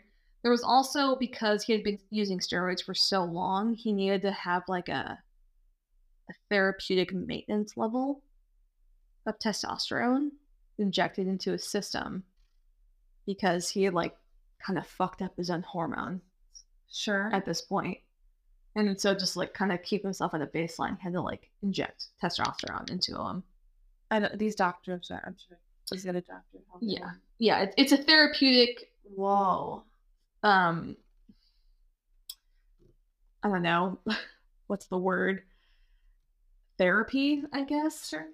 Coming from a doctor, homotherapy from a Hormone WC therapy.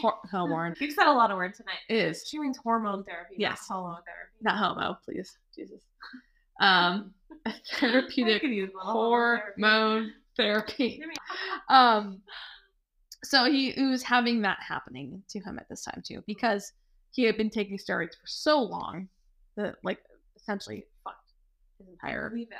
I believe it. Listen, like, we just being a woman in 2024, we hear a lot about our hormones. And like, I think you could just live your normal life and still need hormone therapy, let alone all of this. Someone who's like dealt with birth control. Yeah, exactly. Like we kind of get it. Which, you know. So even though Chris was worried about the next steps, Nancy, being this kind of savvy businesswoman and like managing Chris this entire time, she was starting a new plan by establishing a wrestling school with the Chris Benoit name behind it. So she's like, we got a retirement plan. Yeah, she's like, I got this. We're going forward with this plan. She had like t-shirts printed. This is all coming from her sister on the Jericho credibility podcast. Yeah, and like, I mean, yeah, there's absolutely no reason why he couldn't like make this also successful. When you think about like The Rock transitioning not too long out of it, I mean, it must have been like, this is messy. There's more, and like, for me, yeah, even like John Cena, exactly. Yeah, where they're just like, you're like, I gotta get out of this. I can't do this forever. Business. Yeah, like it's just like hard on your body. I can't imagine. So this is a bummer. Yeah. So in 2007, Chris was moved from the WWE to the ECW, which some in the wrestling world would consider a demotion. Okay. Since the ECW was not as well known as or watched as compared to WWE. Okay. So Chris was also kind of pushed into a mentorship role in the ring with younger and upcoming wrestlers to help them build their careers up. Okay. Which, listen, this is his wife's plan. Yeah. You should maybe start getting used to it. Right. And like, but this is fine. Yeah. This is okay. Right. Getting into it. Yes. I mean, like at that point, like you would think he would only be like, I'm just fucking tired. Yeah.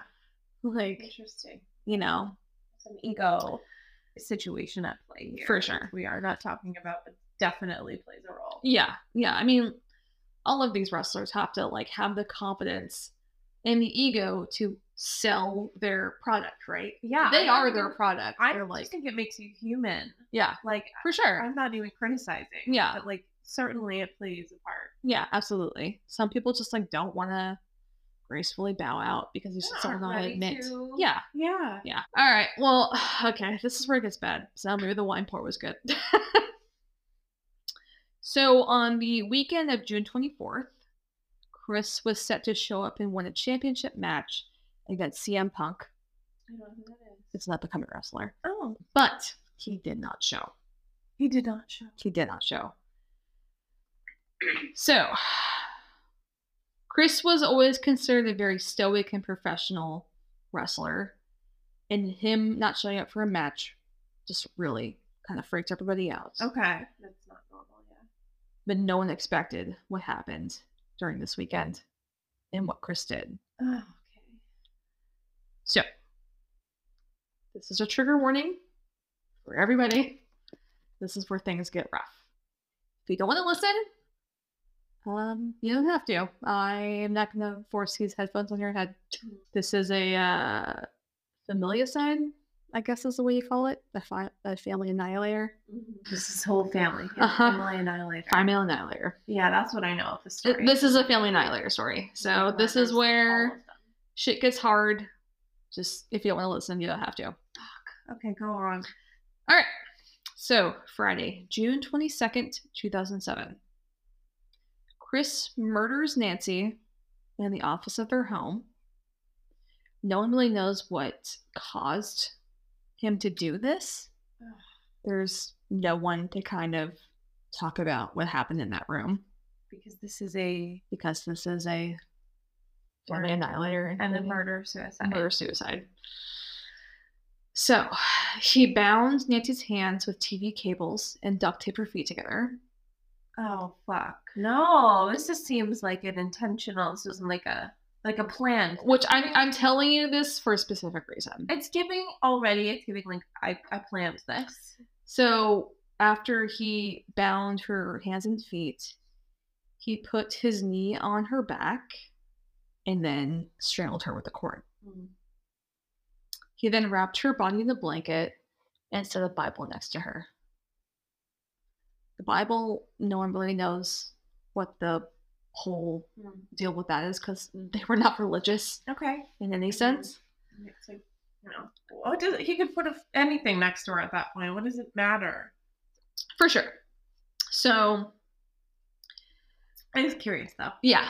It's a weird detail, I guess. It's just like, why? Yeah, but I don't know. It sounds like he was planning this. Yes. He did it and was like, this is whatever ceremonial thing I'm gonna do. So Sandra in the Talk Jericho podcast, she talked about like how they were trying to get Daniel into like a private school, which most private schools are religiously affiliated within the States. And she was thinking like maybe because they had gone to church for like a little bit recently to like give face for this private school, they were trying to get Daniel in, that like maybe she talked about like how Chris was really into like all religions and he just liked the idea of like talking about theology as like a study. Yeah. And so she was like, I was really close to Chris and we talked about like religion and theology in general. She's like, I have no idea what the hell that was. Wow. Yeah. So truly no one knows. I feel with that. So the next day on June 23rd, 2007, Chris gave his 7-year-old son Daniel a heavy dose of Xanax. The next day. Okay. Enough that he was unconscious. He then suffocated Daniel in his bedroom and also left a Bible next to his body. Okay. So, on the same day, June 23rd, 2007, at 3:30 p.m., he called Chavo Guerrero, which is Eddie Guerrero's nephew. Okay. He called him and left a voicemail saying that he was going to be late to their match that evening because Nancy and Daniel had food poisoning. Which is not true, obviously. Mm-hmm. So Chavo tried calling Chris back because he thought that Chris sounded just weird. What the fuck is going on with you, bro? But he didn't pick up. And then at 3:44 p.m., Chris called back and said that he was just tired because Nancy and Daniel were really sick and he was trying to find a later flight to get out for their match. Which just speaks to the commitment these guys have, I think. I mean, almost kind of sickening at that point. So Chavo at this point remembers Chris telling him that he loved him. And he remembers when he got off the phone, he said there was something about this that made me really uneasy. He could just tell. He could just tell. This is also from a different episode of the Jericho podcast. He talked to him. Okay. After Chavo gets off the phone with Chris, where he says that he loved him, he's like, this is weird. I don't know why. I feel really uneasy. He calls Chris back. Okay. He's like, are you okay? He's like, what the fuck is going on with you? Yeah. And he said that he had just had a stressful day with Nancy and Daniel being sick with food poisoning. And then Chavo replies with, okay, if you need anything, please just let me know. Yeah, I mean, I'll pick you up from the airport tomorrow. Because he said that he had like rescheduled his flight. because he was supposed to fly into Houston Got it. Okay. for a wrestling match. On June 24th, around 3 a.m., Chavo and a wrestling referee received 5 text messages from Chris and Nancy's phones. The first 4 texts say the address of Nancy and Chris's home. Just that. Like, my address is blank. It's online. I didn't really feel like saying it because I don't know if anyone lives there now or what's going on there. Oh, sure. Yeah. And the last text said that the dogs were in the pool area, locked away. Such a odd. Yeah. And that the side garage door was unlocked. Jesus. So Chavo, we like woke up and like read these text messages. He thought this was weird, but then he's like, okay, I'm picking Chris up in like 5 hours from the airport. So I'm just gonna ask him when I pick him up at the airport, like, what the fuck is going on? Sure. He's like, yeah. He's like, I don't know. I have no idea what's happening. He's acting right weird. He's acting weird, but like we're gonna talk about when he gets here in person. Maybe he wants to talk about it in person. That's why he doesn't say anything. You're not thinking the worst. Absolutely. So later that morning, Chris called WWE, like their offices, because WWE at this time also is part of ECW. They're like, he like owns, not he, they own ECW. He calls them and said that he was going to have to take a later flight for his match that evening, since his wife and son were now in the hospital with food poisoning. Okay. And he specifically said that like Nancy had it really bad. His son Daniel wasn't as bad, but they were both still like just like really sick. So later that day, Chris did not show up for his match. So his match specifically was like some sort of title weight match against. Okay. So, and he was actually scheduled to win against CM Punk. I can't believe that they were like, no, there will be a winner and a loser. That's what they do. So sometime after he made that call to the WWE agency saying he was going to make it to his match, Chris goes downstairs to his home gym and he makes a noose with a cord from a lateral weight machine. Okay. Can you imagine what I'm talking about? Like like you hold the bar and you pull down. The lat pull down machine. So he makes a noose with that cord. Sure. If I was going to hang myself in my gym, I would have probably used the same. Jesus Christ. I don't know. It's just like a very morbid, dark But if thought. you're going to do it, which I assume is what happens, Yes. a noose, Yeah. I would have used the same machine. So after doing that, he adds as much weight as he can to this machine. Oh my So he God. adds like I wouldn't have known dumbbells.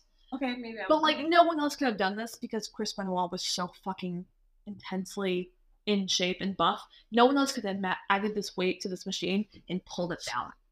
Whoa. He was like, this is my last hurrah. Yeah, it's also it feels very symbolic that he decides to use a weight machine to kill himself After all of this bullshit he's been how through. many times he's used that. After how many times he's used that, yeah.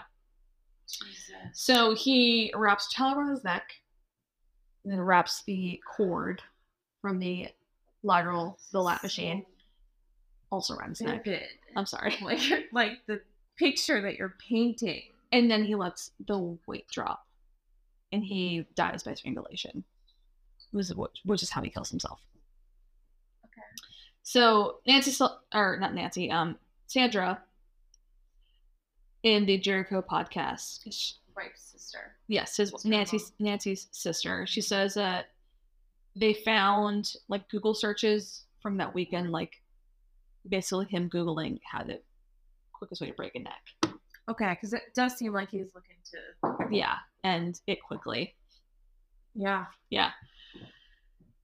Oh my gosh. Yeah, so at this point, Nancy, Daniel, and Chris are all deceased on Sunday. On June 25th, the body of the families were discovered after Chris didn't show up to his match, and then also the text that he sent to Chavo and the wrestling referee were kind of like they kind of like aligned and put it together. They're like, oh fuck, this has become a thing.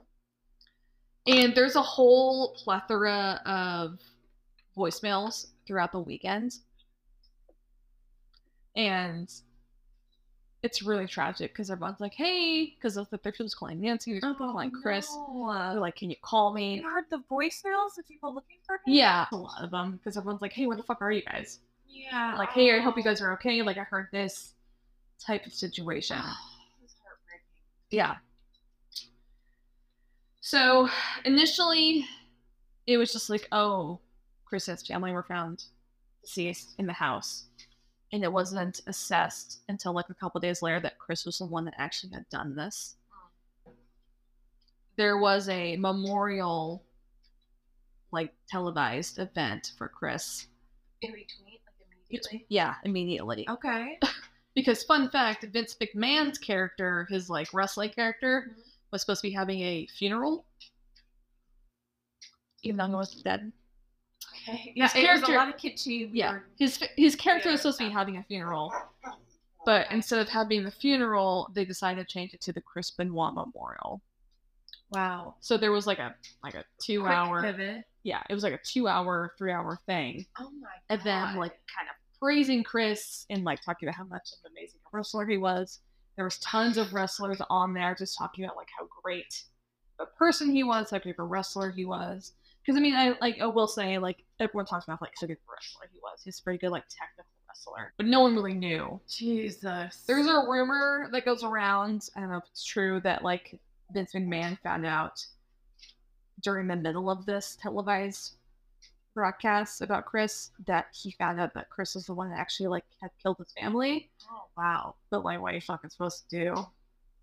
Cancel it? Fly on the wall. Right? Like, go on TV and be like, well, actually he did this, so fuck this guy. I don't know. It's just like bad journalism. Yes. Yes. And it's not journalism at all over the place. So you maybe take a beat. Yeah. You know? Maybe just like go along with like the planned thing and just do like a memorial service later. Yeah. Or like maybe not try to like totally exploit these people's lives immediately. Or just don't be a piece of shit like Vince McMahon. Yeah, well, it seems like the kind of guy who would mind exploiting the minute they found out his family had... Like when Eddie Guerrero died, they had like a broadcast, I think the next day. See, it's a lot. It's like, a lot. Take a minute. And Chris Benoit is on that broadcast just like fucking distraught. Oh no. Because, you know. But at the same time, if it's like out in the press and you're doing kind of like live matches, yeah, like how you have to. I don't know. At some point, I know it's complicated. Yeah, it's not my job. Maybe just like cancel the broadcast. Like the early 2000s, and like we talked about Chelsea lately. Like we've come a really long way. That's very true. So like, and like empathy for human beings. So so. This broadcast happened, which was frowned upon afterwards, obviously. Bad form. Yeah. Since Chris was such a well-known wrestler, such a big persona within the wrestling community, the story instantly got tons of media coverage, and everyone wanted to know, how did this quiet, nice guy do this to his family? Because it's literally how everyone described him. He was just like this quiet, stoic, nice guy. Sure. Like outside the ring. So the initial thought that this was roid rage, but because Chris had killed Nancy the way that he did, roid rage didn't seem to be kind of the culprit. Right, didn't seem like an act of passion. Yeah, Like very sudden. Yeah, and so like, yeah. So there's like a really poignant part of the Jericho podcast, which I don't really know a whole lot about Chris Jericho, but he has this moment where he's talking about like, it's like marriages are hard. He's like, I can kind of see how like there's a crime passion with killing your wife. Wow, he said that? Yeah. And he's like maybe that's like kind of what happened. He kind of spiraled, and Sandra. He said that to the sister? Yes. Sandra's like, God. She's like, no. She's like, he brutalized my sister, is what she said. She's like, there was a ton of blood in that room. is also what she said, which I didn't get into because I just, I'm not going to glorify that. So roid rage was kind of X'd out of the cause, even though at this time Chris had a ton of steroids in his system, according to his autopsy report. But there was also the fact that he was taking it for therapeutic purposes. I quote therapeutic because we don't really know, because of like the abuse he'd had throughout the years, and no one could really tell like if he was taking it to kind of keep his testosterone at like a baseline level, or if it was like a building your muscles, that type of thing. Okay. Because I mean, so like even at this point, it still just like wasn't regulated as it is now. So another predominant theory is that Chris was probably suffering from CTE, which is chronic traumatic encephalopathy. Yeah, Neuropathy? that's the concussion movie that Yes. Will Smith made. Yes. That's what they think happened to, what's his name? Aaron. Hernandez. Yes, Yeah. Hernandez. Yeah, and many other. Yeah. Have you football ever players. had a concussion? I have had a concussion. When you had a concussion? I was like 6 years old, and I was in. I actually had a conversation with my husband the other day. He has not had a concussion. I remember vividly. So I was in a family friend's house, and they had this living room, which was like a converted garage that had been turned into a living room. Okay. It sounds sort of ghetto, but it didn't look ghetto. But like basically, it was like the subfloor was concrete, and there wasn't like softer floor, right? And Like a so carpet or a rug. there was carpet over it, but it was just like probably a pad and then carpet. Okay. And this is the problem here. So like I was with my sister's 5 years older than me, and so she was friends with this, was a friend of hers. Okay. And I was at their house, and she kind of lays on her back on the carpet, and she's got her feet and her arms in the air, and she puts a beanbag on her feet, and she wants me in the beanbag. So it's like her, like like upside down. Oh, cat the airplane pose. thing. Yeah, and so she's gonna kick her feet and in the beanbag, and I'm in the beanbag, and I'm supposed to land on my feet, but I didn't land on my feet, and then I landed on my head, and I the little opposite of the face. The opposite of the feet. It did not work, and I remember being in so much pain, and I remember throwing up, like uncontrollably, and everybody panicking, and I wanted to sleep very badly, and it was like a lot of like absolutely do not fall asleep, vomiting out the window on the way to the hospital, and then I get to the hospital, and they have all these like, back in this like, I don't know, like the 90s I was born. It was probably like 94, 95. So you're like 7? Yeah, I was like 6 or 7. And they had these like foam pillows that they have to probably do like a CT scan or something. And so they put you, it felt just like, I remember these oddly shaped pillows that I put my head on. It was really painful. It was just miserable. Yeah. And then nothing ever happened after that, because what can you do for concussion? No. Like, they're just like, oh, well, nothing's broken, so we don't need to do surgery or like, drill the brain. Right. No bleeding. No, well, who knows? Yeah. My mother can't tell us about it, but I mean, you're in your 30s. I remember vividly. I almost also kind of remember in my child brain, concussed child brain, I feel like I remember throwing up different colors. Oh. And that can't really be true. Yeah. But I remember it like one time it was pink, and then it was blue. Yeah, you could have been like eating Skittles, I know, it's true. It could have been something like that. Yeah. But I remember eating very colorful vomit. Oh, okay. Interesting. It's a fun story. How about you? Have you been concussed? Yeah, I've had a concussion. Concussion. I had a concussion during a snowboarding marathon. Oh. I used to do like participate in like a race called Hope on the Slopes. Okay. Which is a 24-hour snowboard marathon, which you essentially snowboard for 24 hours. I've heard of this. I've heard of you doing this. Yeah, I've done multiple times. And there was one year that it was very, very icy. Oh. And I was like snowboarding in the middle of the night, because you basically snowboard from 7 a.m. to 7 a.m. Oof. Why? They don't do this anymore. They still do. Yeah. They do? Yeah. Yeah, and I think it was probably like midnight, and I was snowboarding, and it was really icy, and I like hit like an edge bad, and I like slammed my head into the ice. Forward? Oh, and I had a bloody nose, and I got up, and like I just knew, and I was like, fuck. Something bad happened. Yeah, like this isn't like just me like seeing stars. I'm like, this is like something bad. Oh gosh. And thankfully, at least, because it was a snowboarding marathon and I had to like ride until 7 a.m. I couldn't go to sleep. You didn't go to the medic? I went to ski patrol, and I knew the head of ski patrol at the time.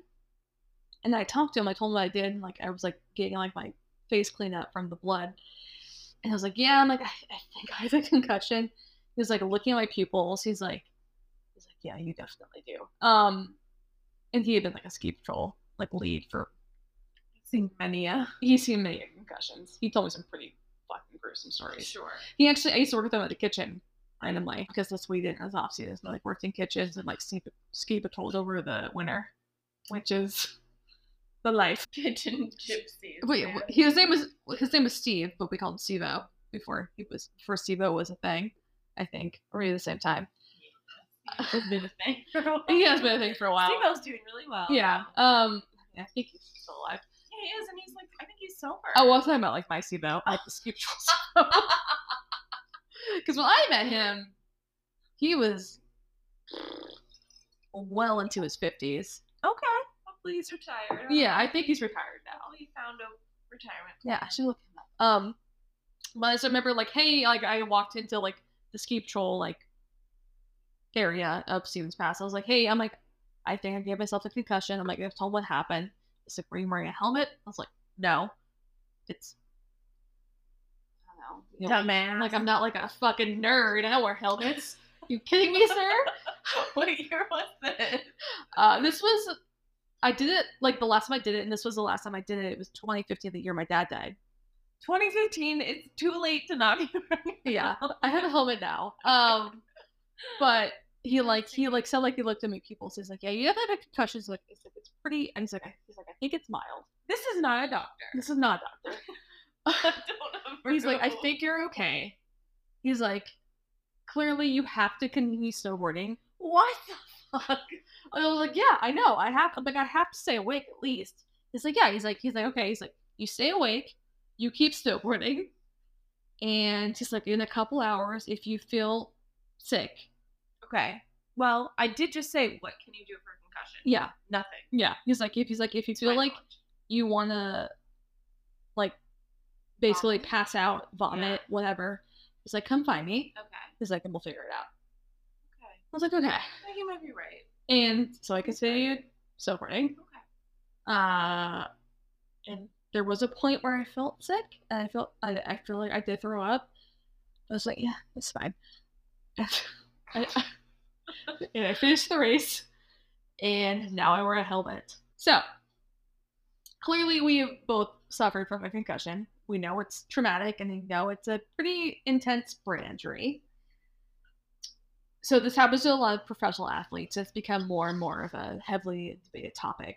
Yeah, like it's not great if it happens to you once. It's really not good if it happens to you many, many, many times. Yes. And it probably happens to them many times. Yes. So Chris Benoit specifically was a person that would take chairs to the back of the head, which I can't imagine doing that more than once. I can't imagine doing that once and being like, oh, that was like great television. Let's keep fucking doing this. I'd be like, you just hit me in the back of the head. Like, what the fuck am I doing? And when you say these things, because I've seen it in my home. I think we can all, like, it's something. They do it hard. Hitting someone with a chair, even if it's fucking quote unquote fake Or like a light hit, it doesn't look like it feels good. No. It does not. And like, I don't care what you say unless it's a fucking piece of foam, like a fucking pool noodle, that's going to do damage. Yeah, it does not look like it feels good. And Chris was known to do this, like, constantly. He was like one of the people who would like be willing to take a chair to the back of the head. Wow. And so it was kind of assessed that he was suffering from CTE. And there's been some, so he had an autopsy done. I was gonna say, was it speculated or did they do an autopsy? So they did an autopsy, and they looked at his brain, and the University of West Virginia assessed that he had the brain of like an 85-year-old dementia patient. Really? Yeah. But, I mean, that's like a heavily debated statement because Chris was lucid. He wasn't like an 85-year-old dementia patient, you know? Okay. And so Sandra, Nancy's sister, she doesn't believe this is true, specifically. Okay. She's like, Chris, you could put Chris in any airport blindfolded, and he would know how to get to like any. Because he'd found some. Yeah, he'd know how to get to any gate. She's like, there was no way he was like that far gone in like brain injury spectrum.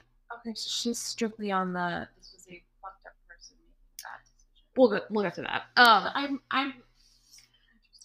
I'm not saying he did like, and she's not saying he didn't have it, but she's just saying like, Let's not excuse all of how. behavior. Yes, like Sure. she's saying essentially because Chris's family, like his parents and stuff, were basically like he had CTE. This is why he did this.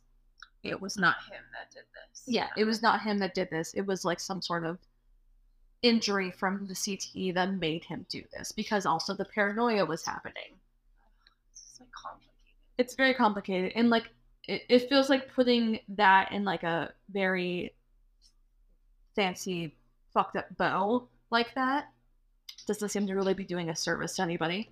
Yeah, no, I hear you. Yeah. And so that's kind of like where Nancy's sister is coming from. Yes. And she That's valid. Yeah, she talks about that like specifically in the Jericho podcast. Okay. I would highly recommend if you have any interest in the story, just anybody's listening, to listen to that podcast because she gives some really interesting insight to Chris and Nancy and Daniel in a way that like no one else will know because she was super close to all of them. And she also kind of does it from a place of, for lack of a better word, love. She's like, I don't hate Chris. It doesn't sound like she does based on what you're saying. It sounds like she's being pretty fair, but also being like I said, like he made a choice. He made choices to do this. Yeah. And that's kind of where she's coming from. She's like, it's like it's not this thing I can just turn off. She's like, I knew Chris for so long. She's like, we had like so many good memories together. She's like, I just can't act like any of that didn't happen. And yet he still did did this horrible thing. Yes. So Sandra also talked about, besides the CTE stuff, she said it was kind of a combination of the steroid and pain pill abuse, the CTE and the pressure of Chris having to retire. And there's also some rumors about Chris having an affair with another valet within the WWE, right? That they're been confirmed or denied. And, she's like, my sister Nancy, she's like, she wasn't necessarily a saint either. She's like, she was probably drinking pretty heavily. She's also probably taking some Xanax or whatever to kind of like cope with like all the loss that she had also suffered. She's like, it just felt like she said, like a pressure cooker where the things were like kind of came to this point, and this point was a really catastrophic moment for a weekend, which is unfortunate because just hindsight. Sandra, I can call her Nancy. Sandra talks about that. She's like, she doesn't really understand why everyone had to go. Yes, she's like, because Jericho asks her specifically, he's like, do you think Chris did that because he felt like Daniel would have nowhere to go? Or sometimes I feel like that is what he'd be like quote unquote orphan. Is that it's better for them this way. Yeah. And she was like, I know he knows there was no way I was gonna let Daniel not grow up without me. She's like, I know that he knows that he would have had a place to go. He would have had a place to go. Well, there's just never any way to explain it. Yeah. The truth. Yeah. It never makes any sense. Yeah. And she talked about like how she couldn't have kids. She can't have kids. Oh gosh. And she's like, that was the only grandchild that my parents were going to have. Oh my god. Biologically. Only baby in the family. Yeah. She says that Chris would have known that I would have taken care of him. I would have taken him in. But it might be more than that. It might not. It might be like, my son can't know what I've done. Yeah, and there's also that. I can't let him know what. Yeah. Because the shit I am. You're like, just this fucking moment where I just killed everything. Yeah, or he can't know this terrible thing I did to his mom. Or like, absolutely. There's probably a lot of inexplicable reasons. It's a little bit of an ego thing, I think. I mentioned that earlier, yes. Yeah, I think just because, I mean, like wrestlers in general, just, they have egos. They kind of have to in order to, like, perform and do the things they do, right? So, immediately after this, like I said, the WWE did this promotion of Chris's memorial, essentially, his family. And then after I found out what happened, they went into the defensive because everyone was like, he went to roid rage and he did this because of roid rage. Which was like kind of the initial, like, oh my god, he did this because of this. They wanted the defensive, claiming that steroid abuse was not the main factor of Chris's actions, which I think I agree with.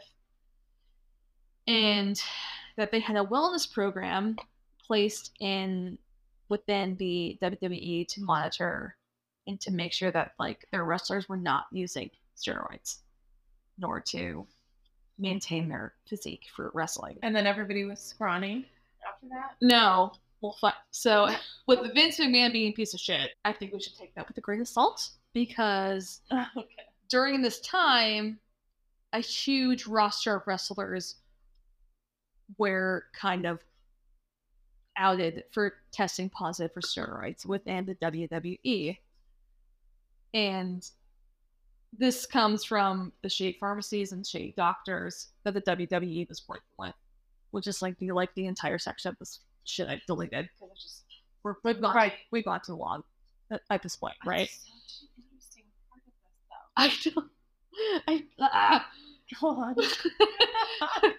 So this put a spotlight on the wellness program within the WWE, and the question was if they were actually ensuring the safety of the wrestlers, or if this was just like a facade to, like, appease the people, keep the wheels turning, be like, oh, we're doing this to make sure, because like at this point there's not been like a ton of wrestlers that have died super early because of steroid use. Yes. And a big part of this that I listened to from the Behind the Bastards Vince McMahon episode is when the WWE became sports entertainment and not sports. Okay. They were able to kind of have this loophole around steroid use the sports world has to, like, kind of adhere to. Wow. So basically, Vince McMahon, like, created this. And an NFL. Yes, and we're not, like, quote unquote sports program. We're a TV program. We are sports entertainment. So this is all a facade. I mean, it's brilliant. And that's kind of, I think, like, wrestling, when, like, the public knew that wrestling wasn't real. Because Vince McMahon wanted to make sure that he could continue letting these wrestlers be doped up, even to the point of their physical detriment, and just pretending like it was okay. Yeah. Because... And he was doing it too. Yeah, he was doing it too. So, with this, also with the wellness program being, like, having a spotlight on it, this led to the use of banning chairs being used as props during the matches. I feel like this was, like, the one physical thing they could do. Sure. Within the WWE. And this effectively was a wake-up call for a lot of wrestlers within the WWE themselves. They're, I think they saw this. They're like, I don't want to, not end up, but, like, just, like, I don't want to take this road. Like, I see, like, the harm it can cause. Yeah. And so, like, there's a lot of wrestlers that kind of, like, this was a wake-up call for them specifically. Wow. Well, that's good. Yeah. So, I mean, like, this isn't, like, I don't know what the WWE is now. I don't either. I literally cannot listen. I can't do any more wrestling. I just can't.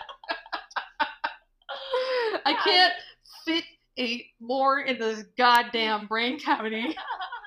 Nancy is survived by her mother, father, and sister that I've talked about. and they established the Nancy and Daniel Benoit Foundation, which I find it interesting that they used the Benoit name. That was their name? That was their name. Actually, why wouldn't you use it? Because I mean, yes, notoriety, right? And also, it's like, that's what it is. So this foundation helps women trying to escape domestic violence situations. Yeah. And Chris still has 2 kids surviving from his first marriage. And Nancy's sister, Sandra, talked about beginning to, like, rebuild a relationship with them. Really? Yeah. She sounds like a really special freaking lady. Yeah, she's like, I do really highly recommend that interview. Wow. It's a long interview, it's like 2 hours long, but she just, like, yeah, she has a lot talked about, she has a lot to say, and I think a lot of her stuff she says is very poignant. It's funny because I listened to the last podcast and the last episode of this, and I listened to her interview with Chris Jericho, and it feels like the opposite ends of the conversation. Because the left podcast, the left guys are big wrestling fans. Oh, Was. Yeah, because we're around there. I think it was Ben. Yeah, Yeah. it was Ben Kissel. Yeah. He's all around that podcast. But Marcus was also A fan. a fan. Okay. Yeah. Henry was the only one who's like, I don't fucking know what you guys talk about. Okay. But listening to that and listening to Sandra's, like, talk with, take on it. yeah, like with Jericho, it was like just, I really did feel like I truly got like both sides of the spectrum. Which is funny because there's been a push recently to get Chris Benoit inducted into the Wrestling Hall of Fame. And, like, every time they, like, kind of talk about nominees for this, I guess there's, like, a big fan base that pushes Chris. And she was like, there's no fucking way this is going to happen. She's like, you guys need to let that go. And she talks about, like, you know, like, Chris's matches. What is happening in the world? Where, like, men can do the most fucking awful shit. And people are like, yeah, but he was a good wrestler. I like his music. Or I agree. Like his movies. Or I agree. He was a good president. Or whatever the Yeah. fuck. Like, what the fuck are we doing here? Yeah, like, he did horrific things. He killed a child. A 7-year-old. Child. His own child. Yeah. There's nothing more, like, I know. Horrific. I mean, there's no word for it. Yeah. There's nothing else, like, Hellish. Yeah. Frankly. there's, like, nothing worse you can And, do like, in yes, the world. He was suffering. Clearly. This conversation has been very kind. I've been trying to be as fair as possible. CV, you have been so kind. But he intended He did some, kill his whole family. Yeah. And kill himself. Yeah. And and he did. I think that's, I'm hopeful that's what you're taking from this, is it's that statement of, like, you're not responsible. What happens to you mental health wise is not, like, on you, but you are responsible with how you deal with it. Yeah, and listen, like, maybe, CTE is another level. CT is another thing, but, like, you also have to recognize that you have, like, you and I just talked about having concussions and be fucking new. So you have to recognize, like, I have this and I have to, like there's Get been myself help. Yeah. He had access to help. Not really. He had the money to go and get himself Later in life he did, yes, for sure. therapy. Yeah. But I mean, there's been a couple wrestlers since then that have, like, kind of retired early because they've had too many concussions. So, I mean, maybe yeah. too far gone. Yeah. There is some progress in that sense, especially, you know, like, with wrestling and football. Yeah, for sure. You know, but, like, there's still a huge conversation around CTE specifically. But no, Hall of Fame. No. Hall of Fame, just no fucking way. Sorry, no family annihilators allowed. Yeah. It's the least of the criteria. Yeah, and that should be excluded. yeah, and there's like some talk about there's some wrestlers that can't show their best matches because they were against Chris, and, like, the WWE has effectively wiped him from the history of WWE. Well, sorry. Which is, I don't think bad is the word. It's ironic because how much Chris committed his life to wrestling to be effectively wiped out of it because of the actions he took. It's tragic. It's a fucking tragedy. Yeah, it is a tragedy. It's just tragedy all around. It's, like, Yeah. unfortunate. But the thing that really pisses me off is no one talks about Nancy's matches. You know, Nancy's matches don't like getting highlighted. They're not getting talked about because she was a valet, but she also had some pretty big moments within the wrestling community where like you could also highlight her because she was also very committed to wrestling. She was a manager. She was managed so many people, and she wanted to like build a business from wrestling. So with the same fucking statement you make about Chris, you also have to make about Nancy, but like people aren't doing that. Chris has been effectively wiped from WWE's history. And recently, they started showing some of his matches, but not like a ton. I think kind of like the big ones. I think like WrestleMania 20 is probably the big one. I'm not sure what it what it does to benefit anybody to like pretend like it didn't happen. Right. That's kind of weird. I mean, that's Vince McMahon saving face. That's Vince McMahon acting like this didn't happen on his fucking watch. Sounds like you wanted to do a Vince McMahon episode. See? Listen to the Vince McMahon Behind the Bastards. Behind the Bastards is so good. Behind the Bastards. So the one thing about the Vince McMahon episode that I really fucking love is the right word. I guess enjoyed, even though it's a horrific series, is the same guy that was the guest host on the Steven Seagal episode is the same guy on the Vince McMahon episodes. Okay. In the Steven Seagal episode is the episodes I always recommend to people because the guest host does such a fucking good Steven Seagal impression and makes such good fun of Steven Seagal, and it's so fucking funny that I have to like carry it over. Does he do a good Vince McMahon? No, he doesn't. But like Robert Evans, which is the host of Behind the Bastards, he calls him Sean Baby. I can't imagine that's his fucking name, but the love I have for Sean Baby carries over. So maybe that's why I enjoy Vince. I mean, you said it was a 5-part? it's 6. It's a lot. It's a lot. That's a lot. I have dived deep into wrestling, and I don't want to be here anymore. Well, let's wrap this shit. You did so good. Thank you. This is awful. It's awful. But I thought you did really. It's terrible. Really, very sensitive. Honestly, some might say apologetic. Maybe it was apologetic. I don't want to do that. You weren't. Okay. We were not. But Yeah. I thought you were very sensitive. Yeah. I tried very hard. You did. Yeah. I do so much research for this one. And yeah, I mean, It's a lot of red flags. A lot of red need to flags. take care of ourselves. That's I think that's the big one. Don't take steroids. no. And if you're gonna take steroids, maybe don't also like abuse your body, not sleep, do drugs. I'll use alcohol. Like whatever it is. Yeah. Like you can only let's choose one. Yeah. Choose one. Have a vice. Yeah. My vice Balance. is tequila.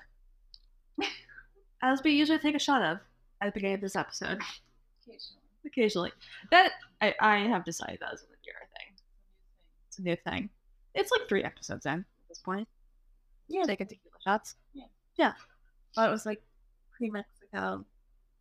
Then it was Yeah, the one we did last week. post-Mexico, and now This is officially 3. Number 3. officially. This Habit.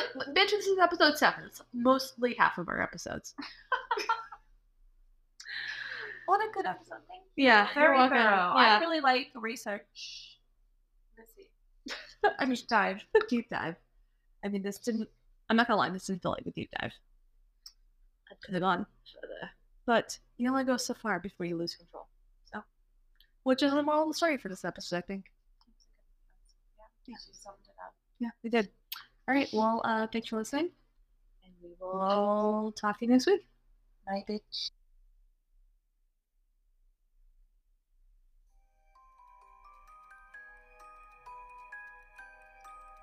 Thank you so much for listening. For podcast updates and episode photos, be sure to follow us on Instagram at Grimly Podcasts. Also, be sure to rate and review our episodes, and we will see you next week for another episode.